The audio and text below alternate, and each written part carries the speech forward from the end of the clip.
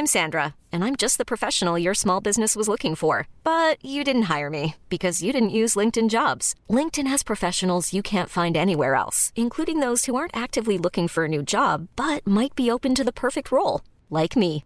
In a given month, over 70% of LinkedIn users don't visit other leading job sites. So if you're not looking on LinkedIn, you'll miss out on great candidates like Sandra. Start hiring professionals like a professional. Post your free job on linkedin.com/achieve today. The Telegraph. Podcasts.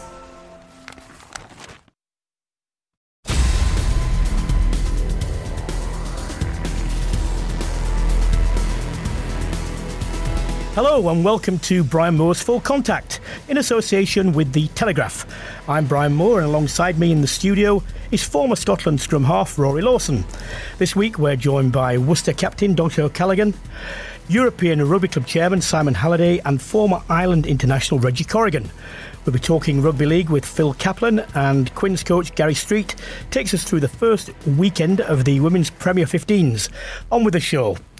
Rory, a game abroad, Philadelphia, Sarries, Falcons. Where was the crowd?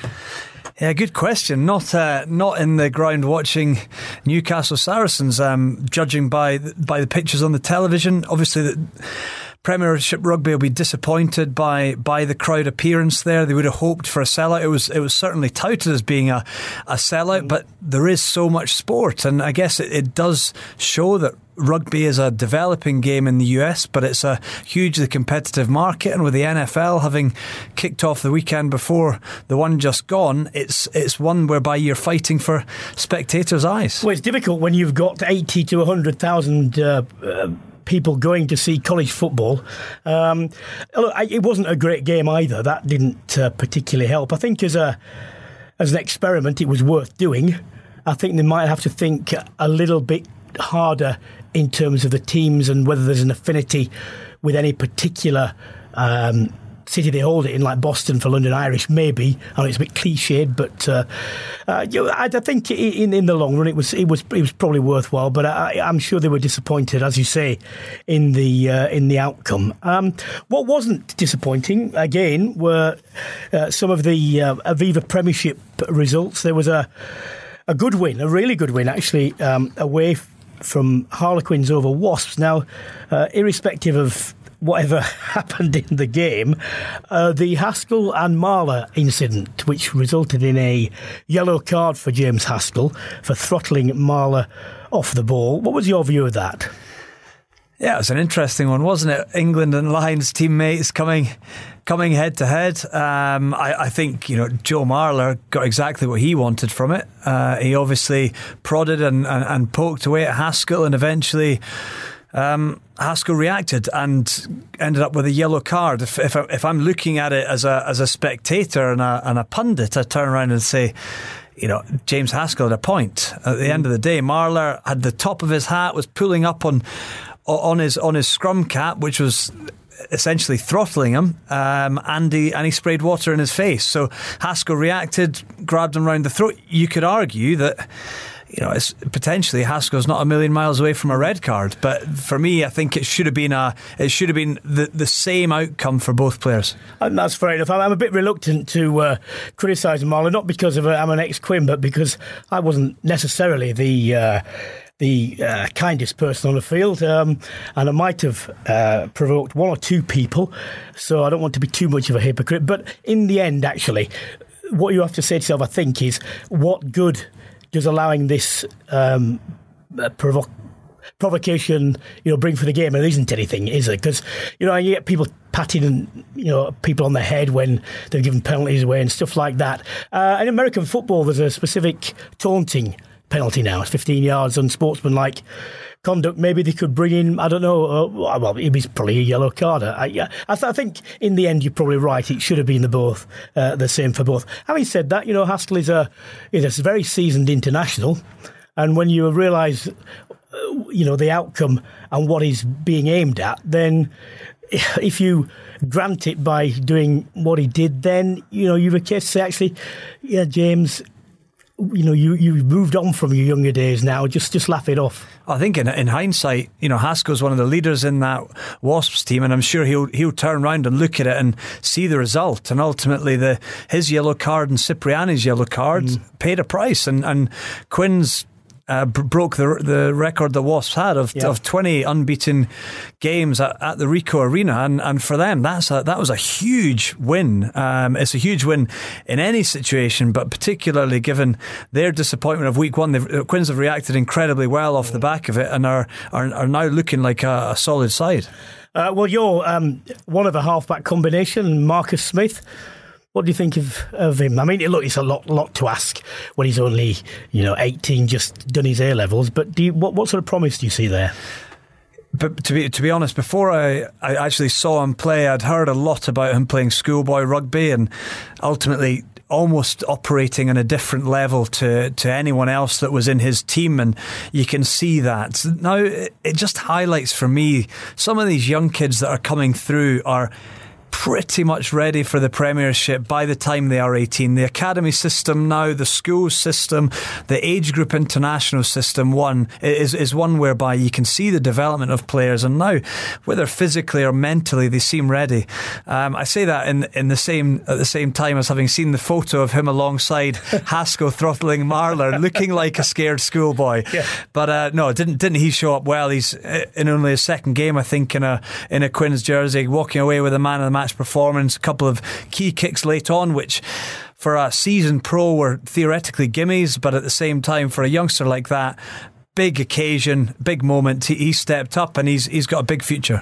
Well, interesting you mentioned sort of schools and younger age grade rugby, because one of the products that's been very beneficial, and people don't really realise that unless they know what's going on, is a lot of the club players are retiring, are taking up masterships. I mean, this is public school, but some secondary school, some state secondaries as well, and they're taking jobs as PE teachers or coaches, principally because they can put their kids through school, which they wouldn't be able to afford to do, especially if they've more than one. And obviously, that's bringing a far higher standard than just a teacher who's interested in rugby but has not played at a top level. So the coaching down the age grade is getting better and better because of that.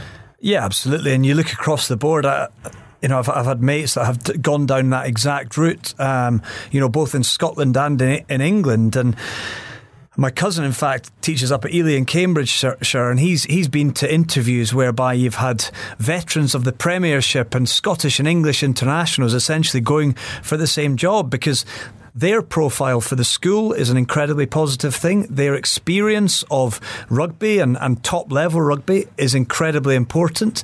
And obviously for them, on the flip side, it's great to have the potential opportunity of putting kids through that school system. But I think on the whole, the standards that they bring, it is now a professional setup. And I went and visited Joe Ansbro, actually, up at Harrow School, a former Scotland international.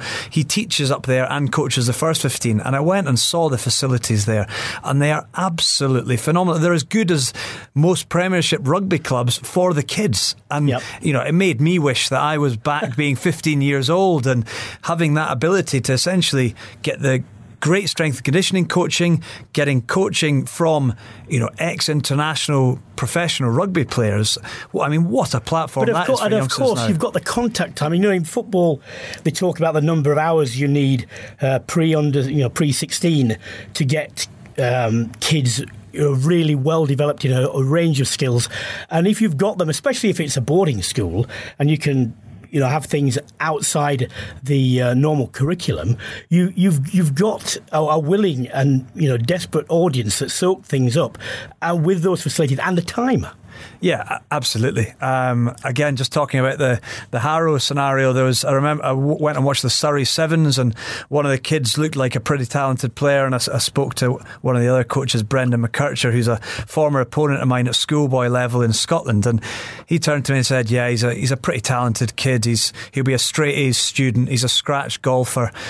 He's a 100-metre sprinter, and he's in a rugby team. And he's a cricketer as well. So for these kids now, in that environment, what an opportunity it is. And I think you have their time, you have the ability to really develop them as men, and that's one thing that I saw as well, is that the respect and the values that are taught to these kids are there, but the opportunity for them to develop skills that transfer across the sports is absolutely phenomenal. And we're seeing that more and more, adding in the academy system that so many of these kids are in within the Premiership teams.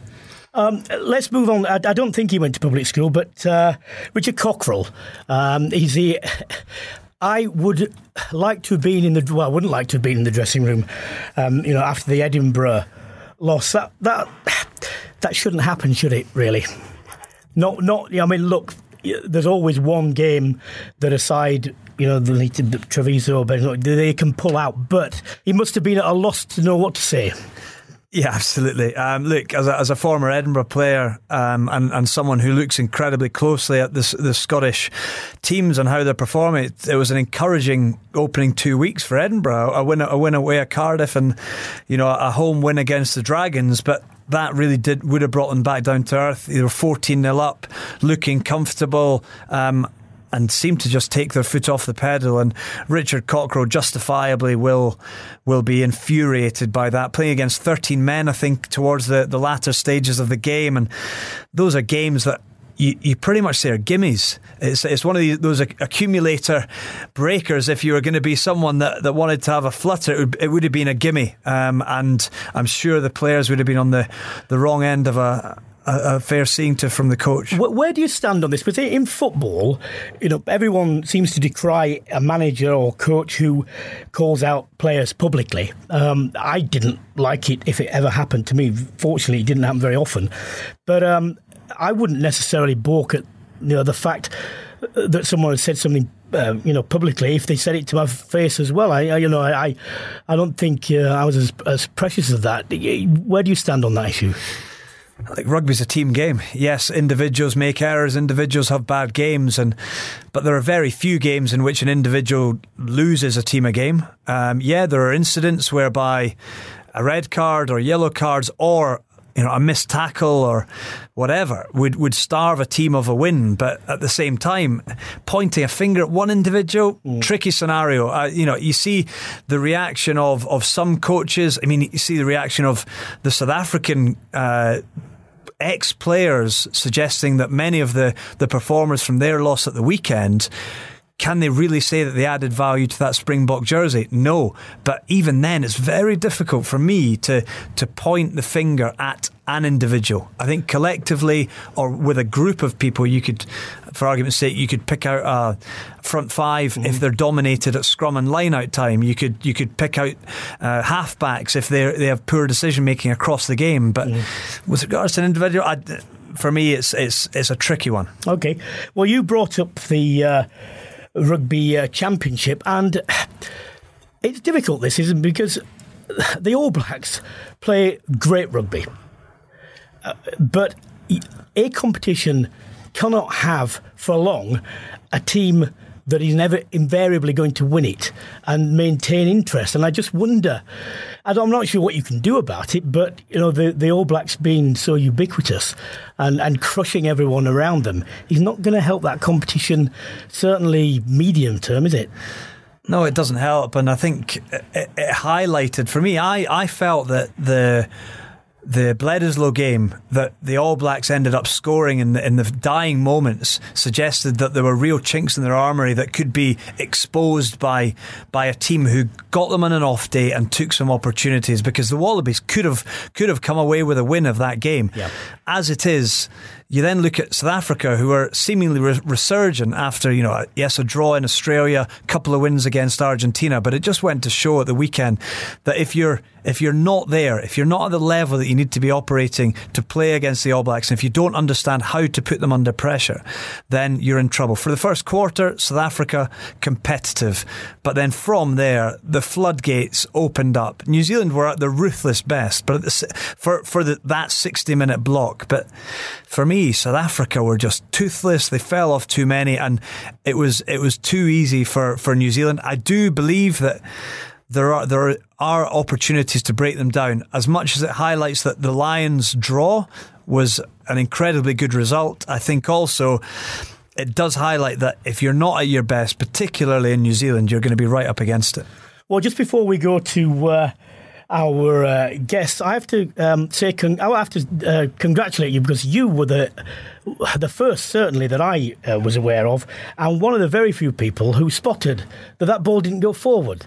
And in fact, I had to go back and look at it, actually. And when I did look at it, you were right. I was right, Brian. I was right. I didn't come with misinformation, and I sat for a long time in front of the TV deciding whether that knock-on in the final test of the Lions wasn't a knock-on. It wasn't, and I got an absolute hammering on Twitter and the likes when I suggested that it was good refereeing and that he did the right thing, because ultimately, if we had looked back and realised it wasn't a knock-on, yet the All Blacks had won, it would have been robbery.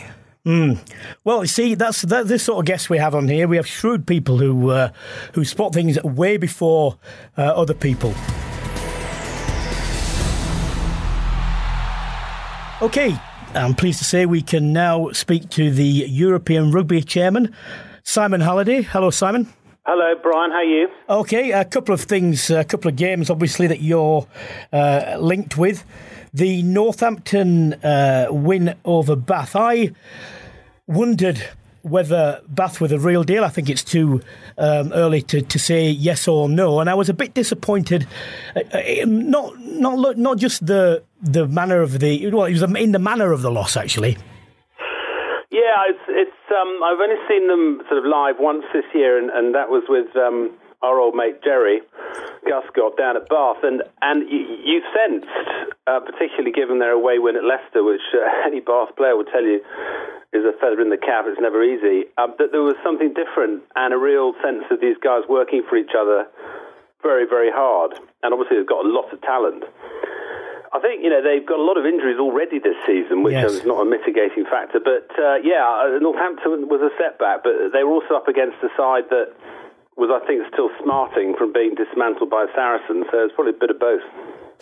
And Quins, well, not a historic win, but it ended Wasps' home record of 20 unbeaten. I didn't expect that.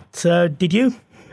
Well, I mean, Quins on the road, Brian. I'm trying to remember how many games we used to win away from home. A few more than this lot had done up until now, because last year they were very flaky, as we know. But they seem to have had quite a bit of, they've got some grit there, and they played a pretty feisty game, which you don't associate with the Quins. And, they probably should still, on balance, have lost, because Wasps blew a number of opportunities. But, winning away from home gives you huge confidence, and this Quins team might be able to build quite a lot from that, to be honest. Rory and I were discussing, before you came on, the Haskell and Marlett incident. What was your view of that? There's a technical view, which is you're not allowed to grab someone's headgear and start to rip it off his face, and the slightly gratuitous water spray, which someone like Haskell should probably ignore. But, my view is they should both have gone. Whatever, they were having a crack at each other, they know each other pretty well. If you're going to send one, send both. But other than that, in our day, you'd have probably ignored it, tell them to get on with the game. But the stuff you're not allowed to do these days. Turning to your European responsibilities, what's the sponsorship position like with the champions and the cup? Yeah, well, it's safe to say that the last few months, a bit more than that actually, have been caught up in TV rights renewals. Mm-hmm. And that's by no means just saying that, that's been a massive deal for us. I think, don't quote me on the percentage, but a very high percentage of of the revenue that we get, other than the semi-finals and the finals, comes from the TV rights, and a small percentage comes from sponsorship, mm-hmm. which is not to sort of diminish what we want to do in sponsorship. But I think, after year two, we've got a lot of advanced conversations going on, but it's still disappointing that we are where we are. And I can only say that I guess when you look back and imagine how the business, two big competitions had to start from scratch, there's been a lot of head down, get the tournaments run well, which I think everyone would agree they have been.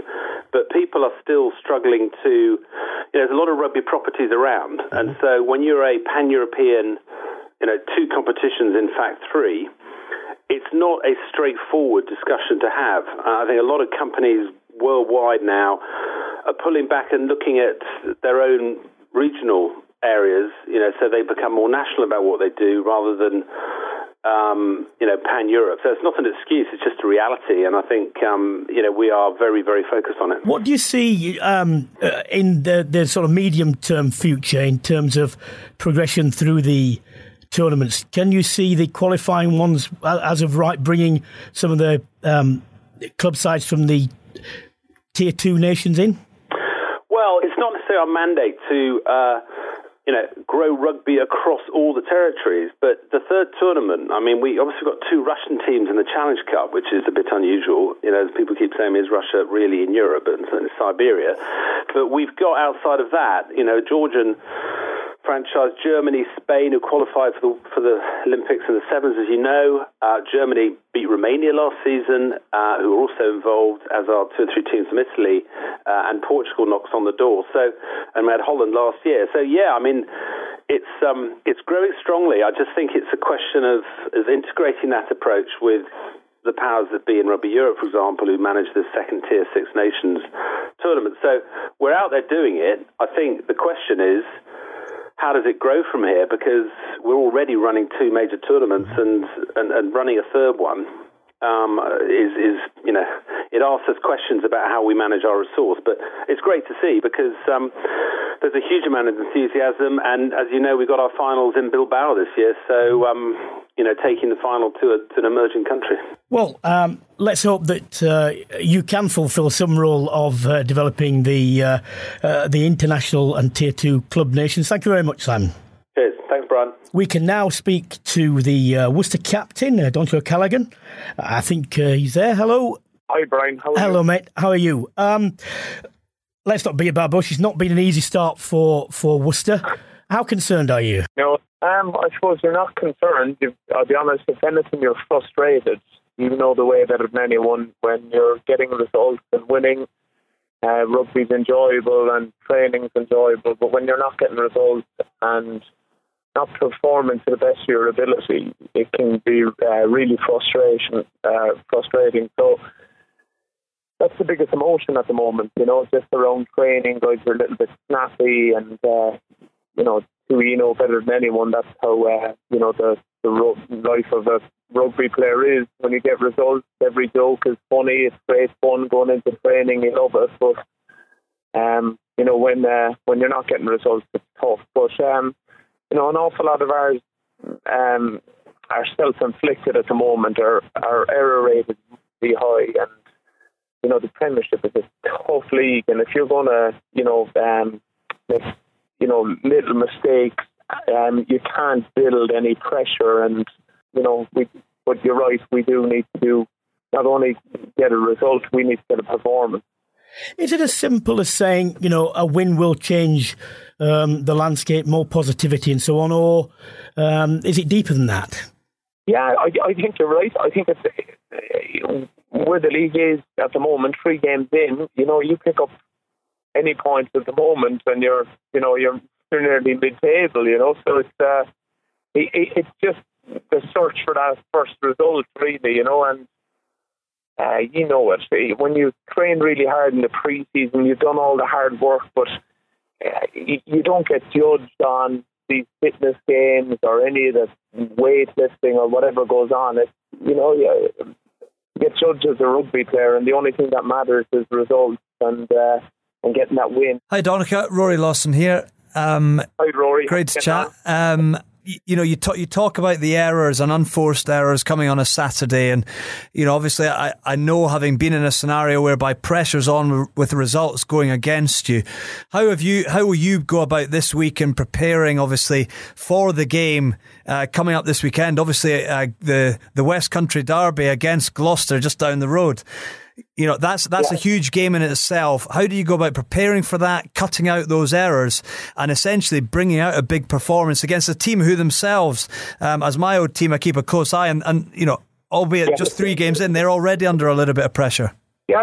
Look, you're 100% right. You look at all the areas of it. So you look at forward, how you can improve as a team. Rory, our disappointing things have been individual errors at the moment, and they really frustrate coaches because there's nothing within the system of defence, or there's nothing with the attack system.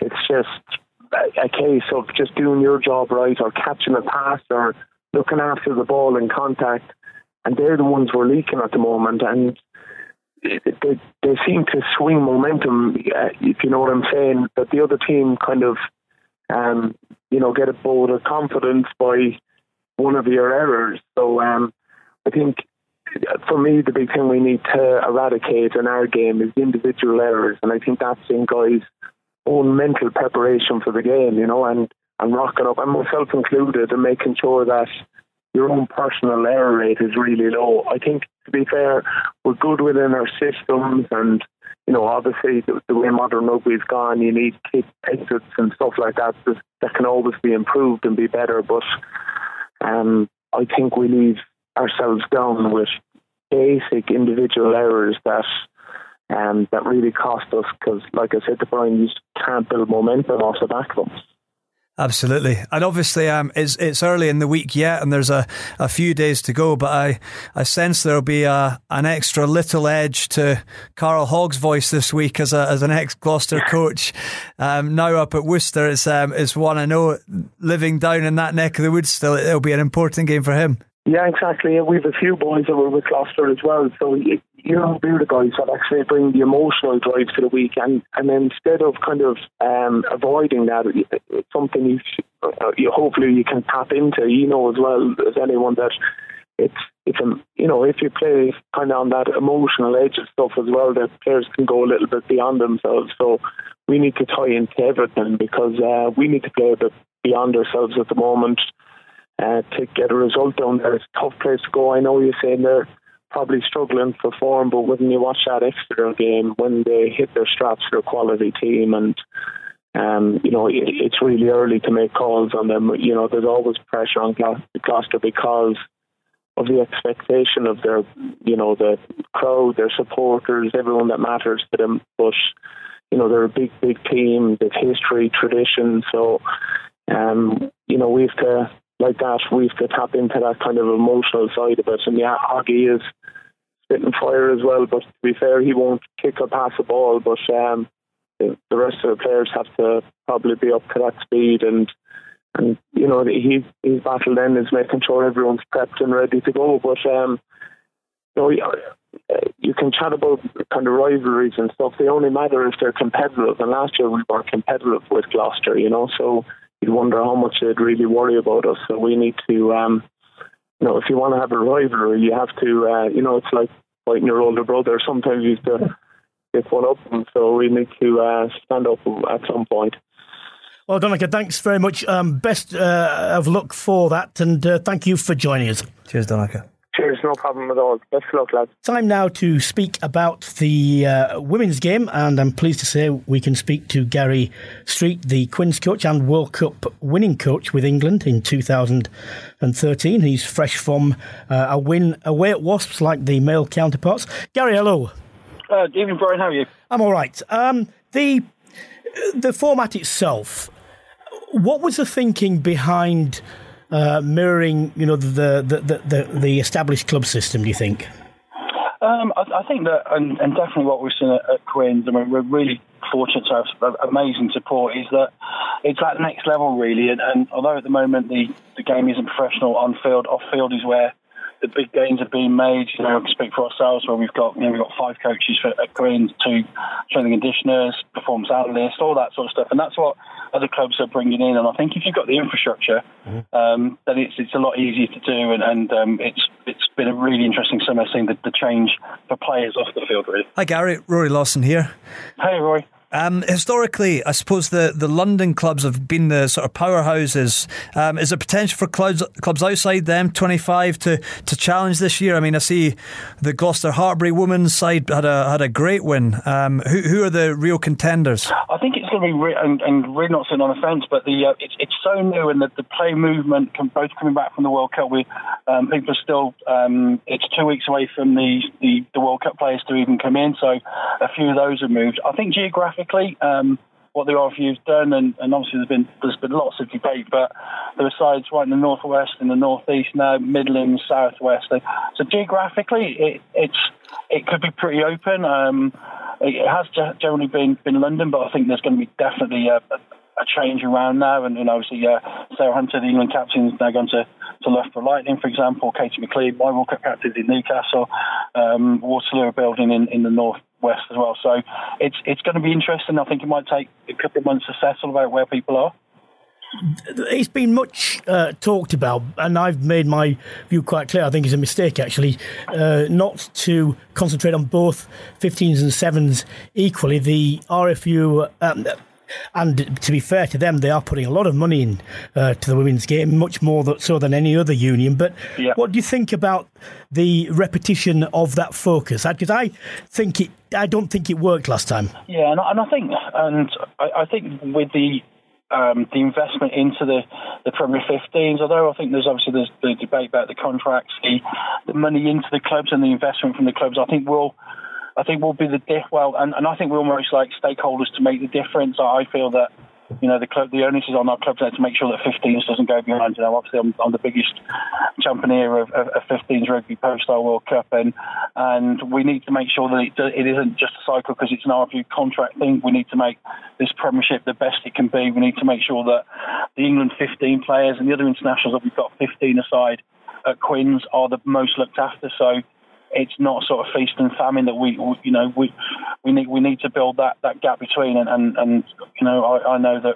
for one that we're going to try our best to make sure that we make sure the 15s is at the forefront and not just reliance on RFU contracts and cycles there.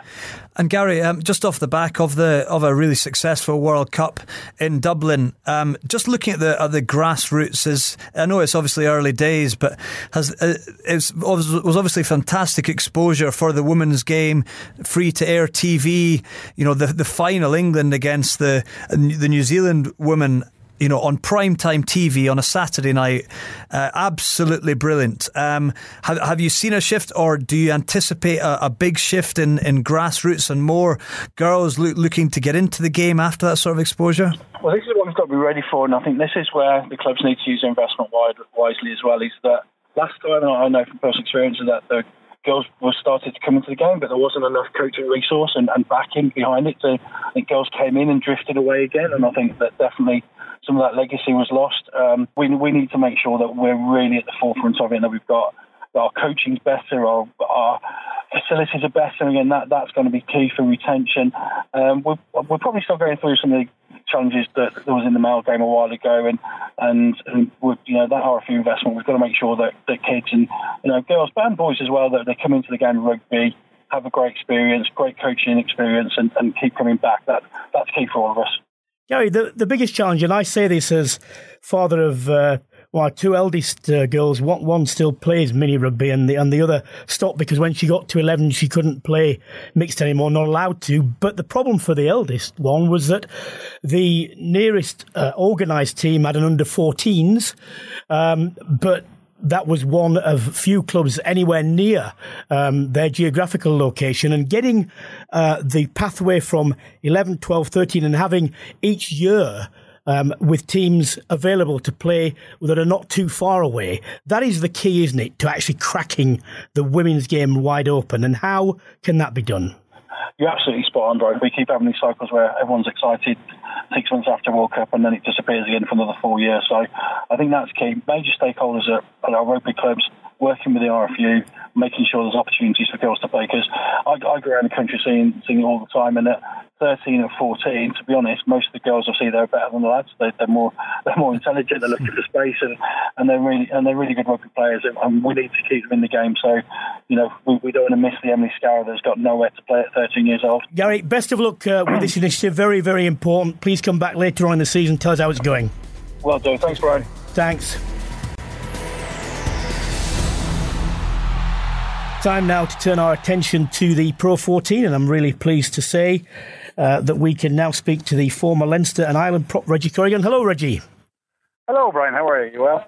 I'm all right. Let's pick out, it happens to be an Irish win, but I think it was a very significant one, the Ulster 27-20 win over the Scarlets.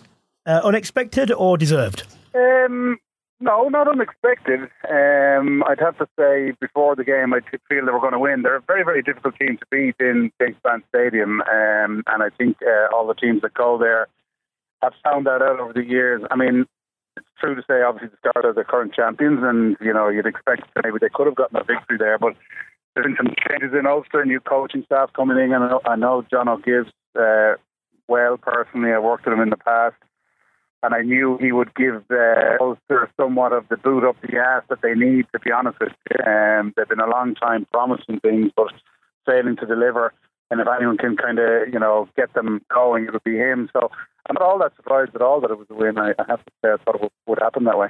Reggie, with regards to the Irish clubs, you've got Munster 3 from 3 at the top of Conference A, Leinster and Ulster both 3 from 3 in Conference B. What's the general reaction been to the opening 3 rounds of the new format of the Pro 14 so far? Yeah, obviously from an Irish point of view, they're great results and they're sitting pretty. But that being said, I think it's fair to say as well, there's a mood over here that you need to give these South African teams a chance to bed in a little bit into the competition and find their feet. But at the same time, they need to start to produce something pretty soon, because the last thing that this league can afford is to have 2 more whipping boys who are just going to be there to make up numbers and who are easy prey for the other teams. We already have a bit of that going on with the Italian sides already, albeit a bit of a shock result for Edinburgh at the weekend. But you can't afford to have any more weaknesses coming into this league. They're trying to strengthen it. They're trying to make it into something that's attractive for people to go to and a type of rugby that people want to watch. And you only have to look at the attendance at the Leinster game, where there was less than 500 people at a completely empty stadium for the Leinster game. There's no local interest in the teams in South Africa either. So it's a very tricky situation for the league itself to try and market itself well by bringing quality games to it. Obviously, from an Irish point of view, it's great getting 3 wins from 3, but those wins they've got to be against quality opposition, as there's not much point to it, Yeah, Reggie, I think obviously looking at it, they have kind of been sprung into this league, haven't they? Both the Kings and the Cheetahs, and coming off the back of a Super Rugby season, it's almost one whereby they've got to be given time. They've played a season. They're now kicking on, and the challenges are, yes, they're in a completely new environment. They're playing against teams with different style. They're heading up to play teams that they've never played before. Is a season enough to actually give them an opportunity to show what they're about, for the South African structures to be able to put sides into it that are competitive, or is it as cutthroat as to say, look, this isn't working? I saw John Schmidt's suggestion as well that you do a rotation of 2 teams out of Super Rugby into this, and that would develop.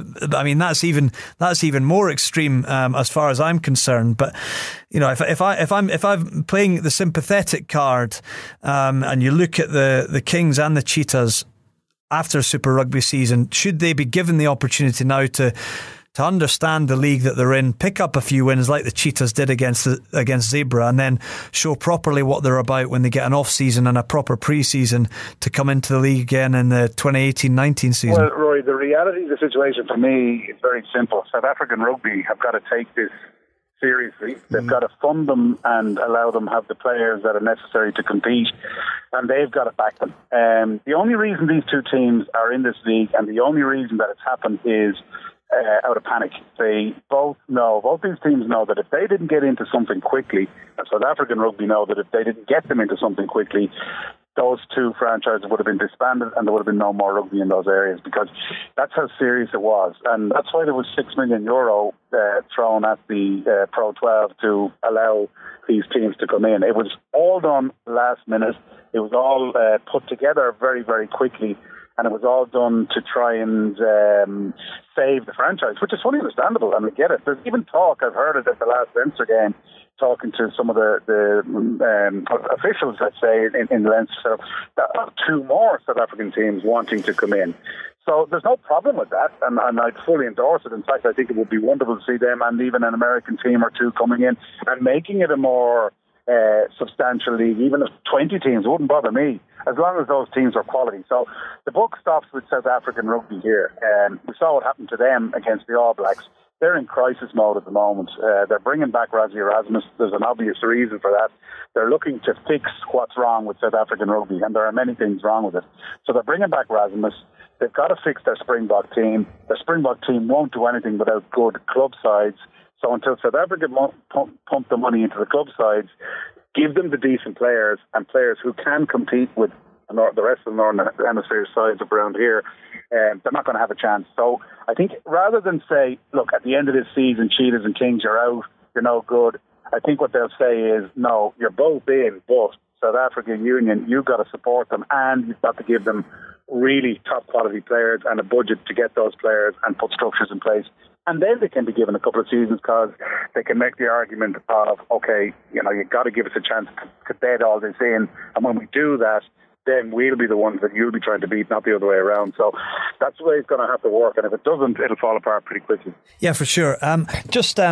Just picking up on what you said previously, obviously with regards to the Pro 14 overall, and just off the back of Billy Vunipola's comments at the weekend about player burnout and strikes and so on. I remember Jim Hamilton, an old Gloucester and Edinburgh teammate of mine. I think he referenced that. I think he played Leinster 6 times and didn't in the league and didn't face Brian O'Driscoll once.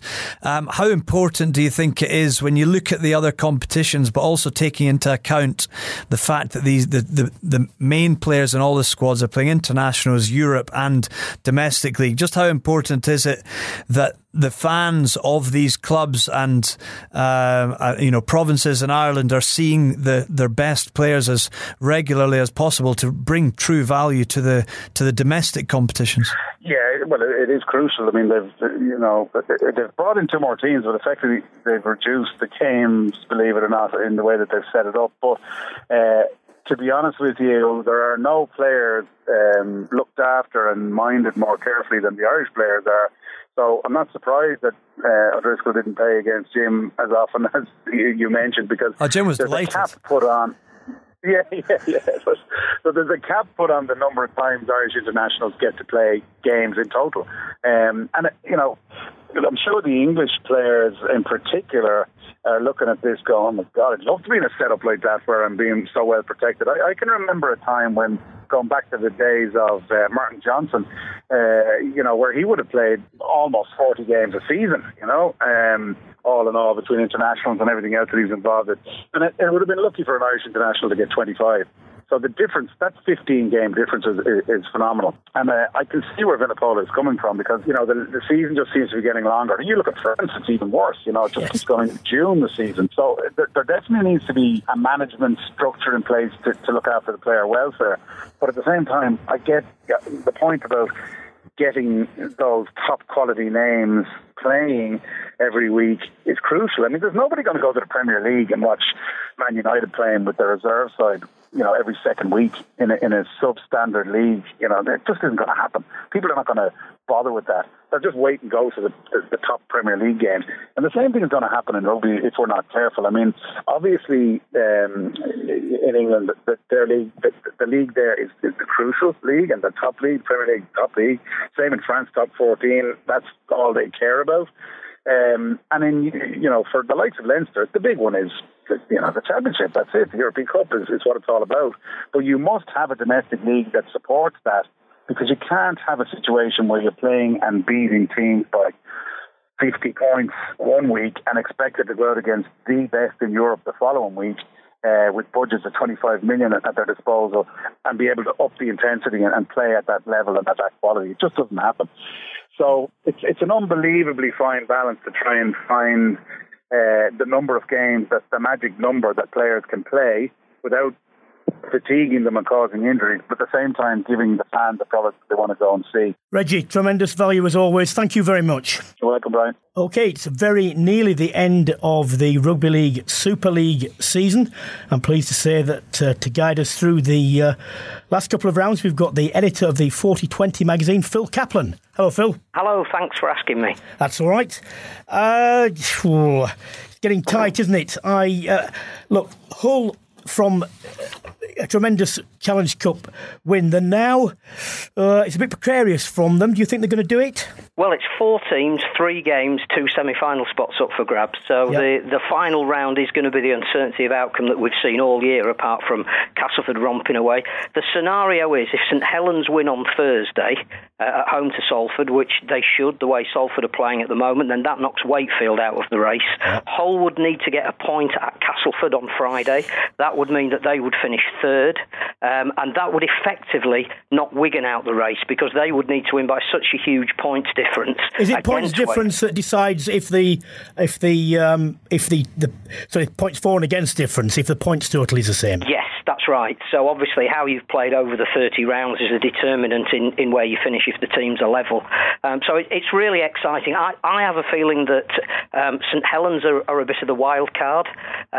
They brought Ben Barber in for the playoffs, didn't have the greatest of starts, but then he hadn't played for nearly 11 months since winning a grand final with Cronulla over the other side of the world. He's now finding his feet, was sensational this week when they beat Huddersfield. They've always made the playoffs. They're the only team since Super League began that will have been in the playoffs every single year if they get there. I think that stands you in good stead around this time of the year. You mentioned Hull as well. I think what they've done in the Challenge Cup over the past 2 years just shows that they are the kind of team that have worked out now how to play the really big games when it matters. That would leave Wigan not making it, and I think Sean Wayne would admit the way they played against a slightly below strength Castleford this week, maybe they don't deserve to get there because over the course of 30 games they just haven't played well enough. Yeah, it's interesting with Wigan. I mean, there's such a powerful franchise, such a historic club with their record, and they have had injuries, but not to the extent to extenuate some of the performances to me. I think that's right. They did superbly to get to the Challenge Cup final. Hull were just better than them on the day, but even that went down to a forward pass in the last couple of minutes to determine who will be the outcomes. The one thing about Wigan is they don't go away. In every game they've been competitive, and that is the Wigan spirit. But you're right, they've brought a lot of youngsters in this year. Liam Marshall on the wing has just won one of the awards for Young Player of the Year, so they've had their successes, but I just don't think they've got the same depth there at the moment, and interestingly their crowds have plateaued a bit as well, so their attendance this year will be exactly the same as it was last year, and it's almost like they need a little spark of something just to get them back into the top 4. I mean, if you look at the where the table is going to finish, irrespective of the results, you've got Castleford, a big margin by any stretch of the imagination over a whole season out there, which shows the quality of their squad. Can you genuinely see anyone having a realistic chance of beating them? I hope not, because I think what the competition needs is a new name to win it, and I think that the way they've played this year, won't far short of 1,000 points in the regular season. I think that, again, deserves reward at the highest level. They've won the League Leaders' Shield, which is, let's not forget, that's massive for them. In the history of the club, in the 91 years that they've been in existence, they've never finished top of the table. They've done that. They've got silverware that represents that. More than that as well, they will be part of the World Club Series next year, so good luck the Australian team that's going down the Menderhose jungle next February in the freezing cold. And you've got to say, I mean, it's been a long time coming in terms of their total history, but it's been a fairly steady and inexorable climb since the coaching setup there was changed, and you can see how that's developed, the way they've brought players forward, the way that they've manoeuvred their squad, and you can't but say it's well deserved. It started in 2014 when they got to Wembley, but even then they were a selling club.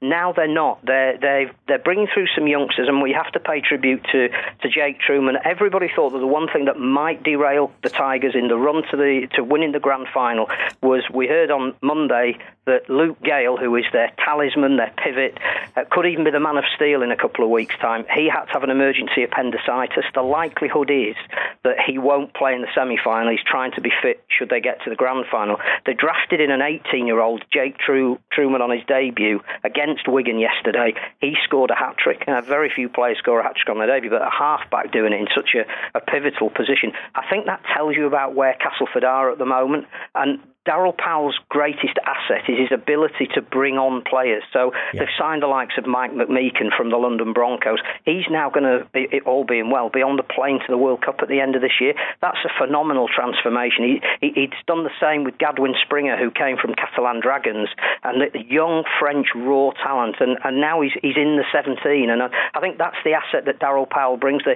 They bought Zach Hardacre. I think that tells you where they are as a club. They wouldn't have been doing that 3 years ago. So you're absolutely right. It is an inexorable rise. They do play a lovely brand of football.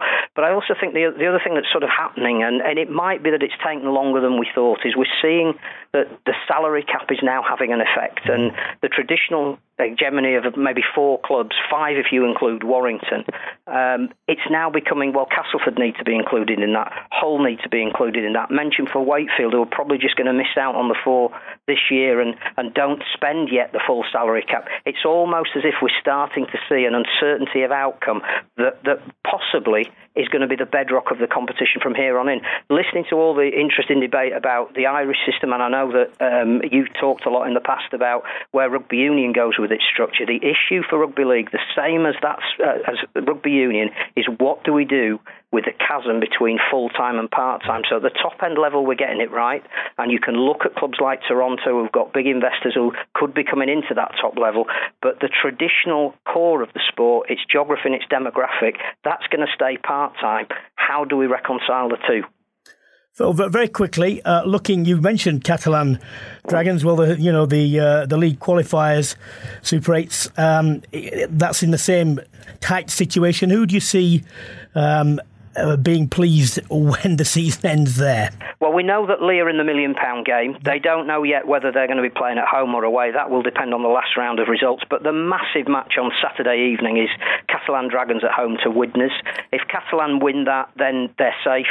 Obviously, the same applies for Widnes. If Catalan were to lose and have to go to Leigh in the £1 million game, the way they're playing at the moment, with a complete lack of confidence, you could see in the Championship next year the bizarre sight of Catalan, Toulouse, Toronto and London, all the expansion teams being in the level below Super League, and that would be fascinating, and I honestly don't know how the game would reconcile that. Well, good air, Miles. Fantastic, but not great for part-time players who play in that division, I don't think. I'm not sure they're going to get 3 weeks off work just to play rugby. No, absolutely. Phil, will you please come back and see out the end of the season with us? Thank you very much, mate. No problem, anytime. Cheers. Rory, just finally, before we go, the Aviva Premiership is going to be very competitive, as it always is. Can you see any side breaking into, the traditional winners of the last few years? And I can include Exeter in that, because you've got Bath, who've flattered in the first couple of games, then looked very brittle as far as I'm concerned. Saints, who were terrible in the first game, but have shown a lot of spirit since then.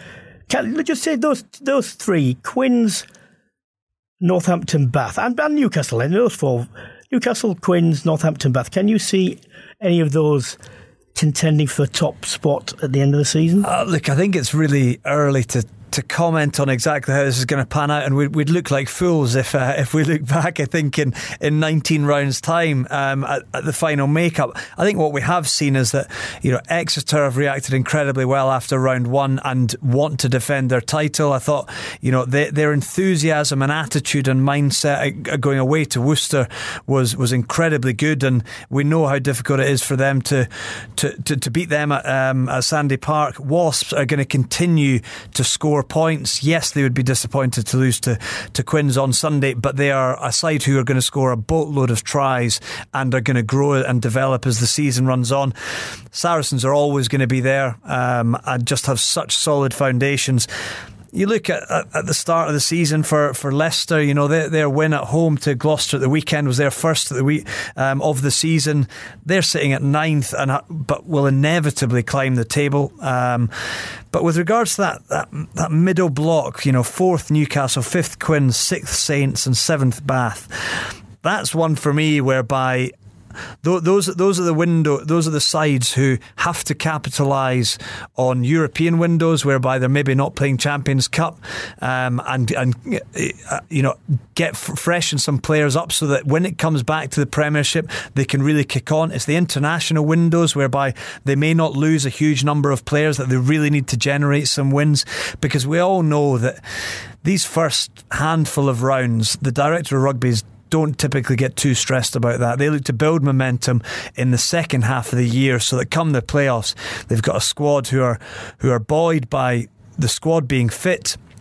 They've got momentum, they're generating some good wins, and they're in a position to really stake a claim. Whether they've got an away playoff or a home playoff, they just want to be in that mixer. So it is so competitive. The results this weekend show that. Rory, thank you very much. We've unfortunately come to the end of this podcast, and you've been listening to Brian Moore's Full Contact in association with The Telegraph. Rory, co-host, thank you very much. And to my producer, as always, Abby Patterson, thank you. Remember, please subscribe to the podcast because it's completely free and then you'll never miss an episode. And if you like what you've heard, then please leave a review. We'll be back next week, but for now, goodbye.